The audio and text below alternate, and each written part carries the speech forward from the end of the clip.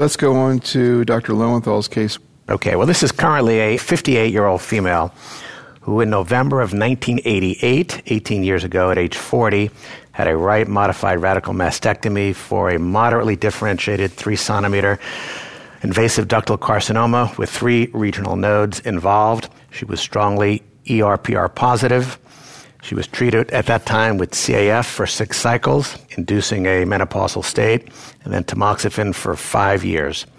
She did well until May of 2000, when she recurred with a right pleural effusion and a positive bone scan showing asymptomatic bilateral rib metastases. Can you talk a little bit more about the woman herself, what her lifestyle, family situation was like, and how she did react 12 years later when she had metastatic disease? Homemaker, emotional as her baseline status, and this clearly was quite stressful. Came as a shock to her really out of the blue so many years down the road. And so I was anxious to sort of ease her back into therapy with the least toxic approach that we could have. Now, how did she do on the original adjuvant chemotherapy? My recollection is she did well. It was okay. It was emotionally hard, but we got her through it. And what exactly were her symptoms at the time that she recurred? Relatively asymptomatic, Neil. We did routine markers on her, although it was many years out. I think I was doing them like twice a year. And markers were up, and then scanned her and picked up her pleural effusion and bone mets on the scan. And she was pretty much asymptomatic at that time. So basically you picked her up through the markers? Pretty much. Dan, how would you be thinking through management in this case, and do you use markers in this situation? Well, sometimes they're of value, and this is where it was of value. But many times you have false positives, which are a tremendous headache and tremendous anxiety both to the patient and the doctor. So now this patient had previously gotten CAF and then 5 years of tamoxifen, and now it's many years past that. There are a couple of issues that I would have thought about. At age 40 and under, the FARBA people had reported San Antonio, I believe it was 2 years ago, an increased risk of BRCA. And if she's receptor positive, one would think more BRCA2 than BRCA1, which is classically triple negative. So a good family history is of great concern, and perhaps testing anyway, because we also have that other issue with the ovaries in a young woman. This, to me, is most likely probably a luminal A patient. And these patients are almost analogous to follicular lymphoma, and they respond, but they have a chronic relapsing pattern over time, and I'm not even sure if they're curable, but they're very hormonally sensitive. So again, on rebiopsy, I assume that she would have the same types of phenotyping and would be responsive then to hormonal manipulation. What hormonal therapy would you be thinking about? I assume at this point she is postmenopausal, but postmenopausal. Then the easiest choice of therapies would be an AI in this situation. Cliff? I would for sure treat with an AI. I wouldn't consider another approach, and I'd put her on a bisphosphonate. So you want to carry on with what happened? So at that time, we started her on Arimidex and Iridia, and in June of 2002, we transitioned her to Zometa. In October of 2002, markers again started to go up. Reevaluation of the extent of her disease revealed asymptomatic bone-only disease. So she'd been on the Arimidex about 2 years at that point? And we switched her Can you just clarify, bone-only disease or bone-only progression? Bone-only progression. No real new disease, Cliff. Just her marker was going up consistently. She had bone-only disease before. Right. So her scans look different or the same? Same. Oh, okay. So her scans look the same, but her markers same with the rising up. marker. Okay. Would that be enough to get you to switch therapy, Cliff? Not for me, not in this situation. I know she's probably got progression. I'm not disputing that. But as Dan just pointed out, an indolent kind of breast cancer, there's no emergency to change the therapy. And one has to remember that we are palliating metastatic breast cancer. We're not curing it. And so I would sit tight because I'd rather not burn up therapies. She'll declare herself sooner or later. Now, did she have her markers drop on the Arimidex? She did. In other words, if it was a consistent enough pattern that the markers had been way up and they dropped way down and now they're back way up, you still wouldn't change therapy, Cliff? Not the first time. I watch very stubbornly these people because you can find yourself in these kinds of patients in a situation in 6 months where you've gone through 2 or 3 hormone therapies, you have an asymptomatic patient, and you seemingly have run out of therapeutic options. And at that point, what you end up doing is just ignoring the marker and leaving them on the last hormone anyway. So what happened? Well, it was an easy change. We switched her to Aromacin, and 4 months later, her markers were still going up. And so at that point in time, I switched her to Xeloda, again, wanting to keep her as long as I could on sort of the IV chemo-free interval. And at that time, I put her on standard dose Xeloda. She had severe toxicity, severe hand-foot, mucositis, diarrhea, requiring us to withhold the Xeloda until they all resolved.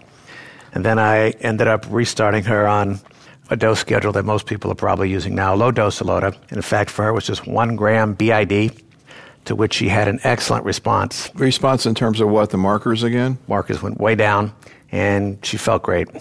And that response persisted for some time. Just as an aside, in December of 2004, she came down with osteonecrosis of the jaw.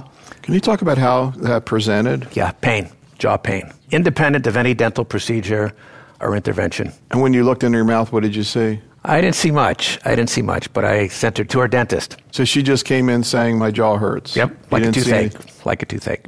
So we stopped her somata, and... What was the evaluation from the dentist? Osteonecrosis of the bone, way back in the mandible. And we did a number of things then. I mean, this was sort of early on when we were first starting to see these cases. It was the first case I had in a breast cancer patient. And we went through things like antibiotics, the oral antibiotic rinses. She even went for a course of hyperbaric oxygen. And basically, even to this day, she still has an area of exposed bone, but her pain is gone.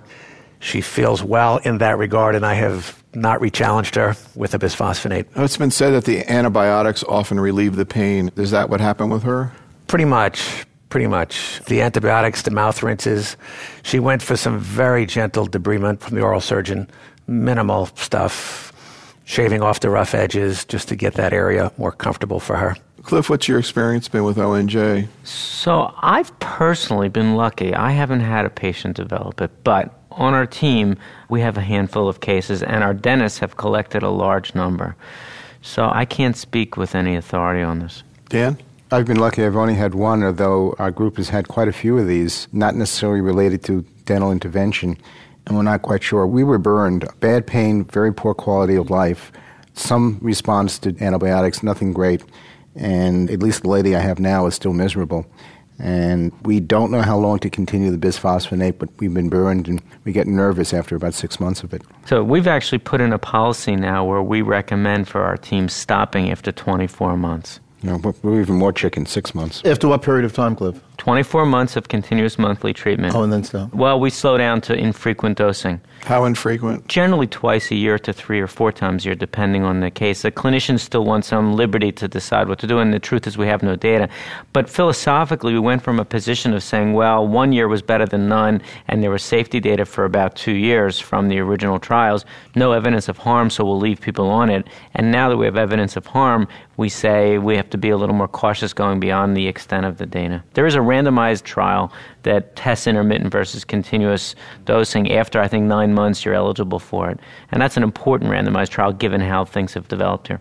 I had the pleasure of interviewing Robert Marks, who's one of the 2 oral surgeons who described ONJ recently for our breast cancer series, and he made an interesting comment to me, and I was curious whether this is actually happening, which is, he said, when a cancer patient is about to be started an intravenous bisphosphonate, before the therapy is started, they should see a dentist or oral surgeon to do preventive care, do whatever needs to be done, remove teeth that are problems, etc. Is that something that's done in routine practice now? We always ask about dentition. What I don't know is how much follow-up they actually get. There isn't always feedback, at least that we get from the dentist. Cliff, is that part of your algorithm? Well, we do discuss it all the time now, although I don't know how routinely that's implemented. I have to add, although it may make sense, I'm not aware of any evidence that says that any preventative treatment has any bearing on the risk. I guess one of his thoughts was if something needed to be done, it'd be better to do it before they got started on the bisphosphonate. We have a policy in our office, send them to the dentist to think about it. Interesting. I'm doing it too, but I don't know how long to wait. If they have a procedure done, how long do you wait then before you start it? That's a major issue because the drug stays in the body forever. Yeah. And in fact, when you look how the monthly schedule was originally developed, it was developed from hypercalcemia, looking at both calcium and bone enzymes, and the effects seemed to wear off after about a month. So we really don't know in this setting when it's safe and when to use it.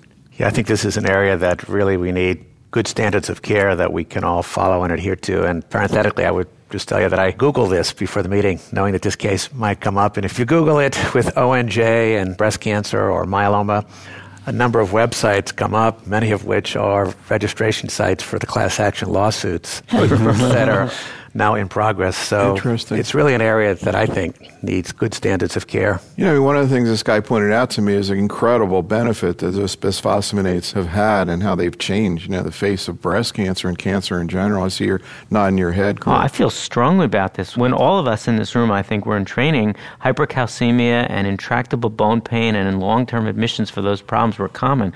And I ask my team this all the time. When's the last time we had a difficult-to-control hypercalcemic? So let's carry Don't on. see it. Right. Let's carry on with the case. In March of 2005, the markers started going up again. Reevaluation showed one new area of bone-only disease. We went back to her original tissue and checked for HER2 overexpression, and indeed, there was amplification by FISH. So I put her then, again, looking to avoid the IV chemo, on Faslodex and Herceptin. So a novel approach. 4 months later, her markers was still going up, so I switched her to a weekly Taxol and Herceptin. She had a severe Taxol reaction to the first treatment. When you say severe reaction, what happened? Severe erythema, tachycardia, hypotension. She had gotten pre-medications, of course. Gotten pre-medications before, the standard pre-meds. So needless to say, we tried switching her to Taxotere, and surprisingly, she had a severe reaction to that as well. Again, what exactly happened? Very similar reaction. Not quite as severe, but similar to the point that we had to make a decision. Do we give up on the taxanes in general, or do we offer her Braxane? Had she had HER2 done before? No, because back in 88, we weren't doing it. And I did it at a point in time where we first thought we might want to start Herceptin. We went back on her original tissue. And she was mostly bone only. We didn't do it on her pleural effusion. And it would not have been so easy to grab a biopsy for her. Cliff, can you comment on the issue of reactions to taxanes in spite of pre-medications? How often have you seen that? Well, there's a couple percent. No matter what you do in terms of the pre-medications, hypersensitivity reactions remain a dilemma. Dan, any comment? The hypersensitivity reactions are two forms. The most common form is the diluent. And in the case of Cremophor for paclitaxel and then Tween 80 for docetaxel. However, there are patients who also have hypersensitivity reactions to taxane. So that if you fail one by allergic reaction and then challenge with the other and have a problem, there is that possibility. And we had 2 cases where we tried to challenge them with a Braxane and we got into trouble. So I don't know how this will end. But when you say got into trouble, what they happened? had allergic reactions. Allergic reaction to a Braxane? After being allergic to paclitaxel and docetaxel. Right. They have a true taxane allergy, I guess. We always call these hypersensitivity-like reactions during the development era of paclitaxel and docetaxel because they weren't true HSRs, but what you're describing in the second case is. Mm-hmm. What do you think this is? This, to me, I don't know. It could go either way. She could be allergic to either of the solvents or she could be... So what happened? So we ended up offering her low-dose weekly Abraxane, and actually for the first treatment, we did pre-medicate her. And she did fine. Mm-hmm. And we've actually gotten her off the pre-meds. She's been on a weekly program now with Herceptin, doing unbelievably. Her tumor markers have completely normalized. Her scans are better. And actually, in April of 2006, we decided to discontinue chemotherapy and maintain her on every 3-week Herceptin alone. And she's been doing great to the present time.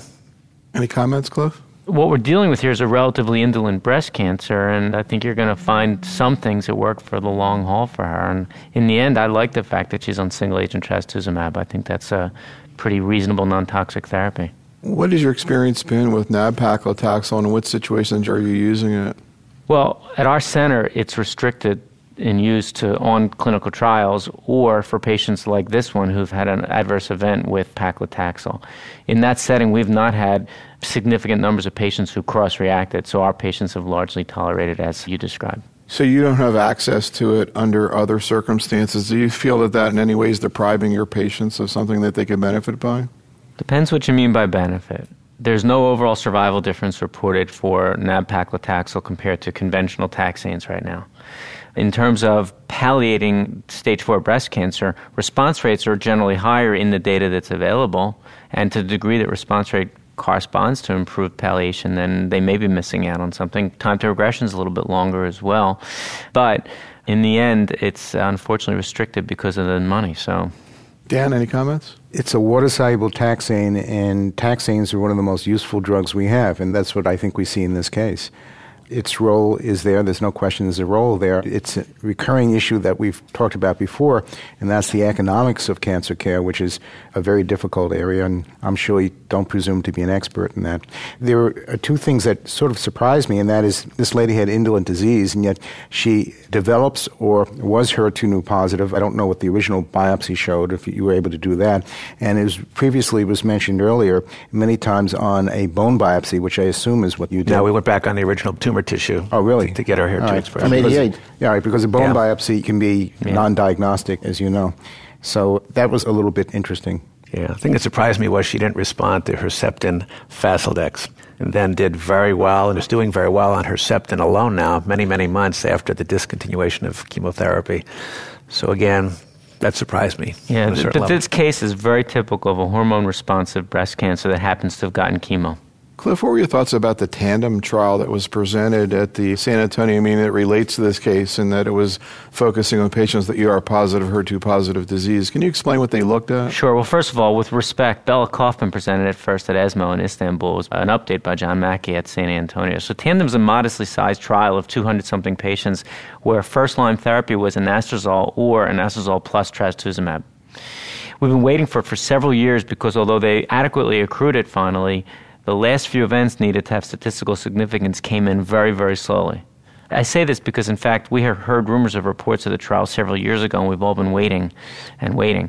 What they saw was a relatively modest time to progression for anastrozole alone. Most of us think of first-line hormone therapy in the stage 4 setting for ER-positive breast cancer as getting you 6 to 12 months to give you a broad range, right?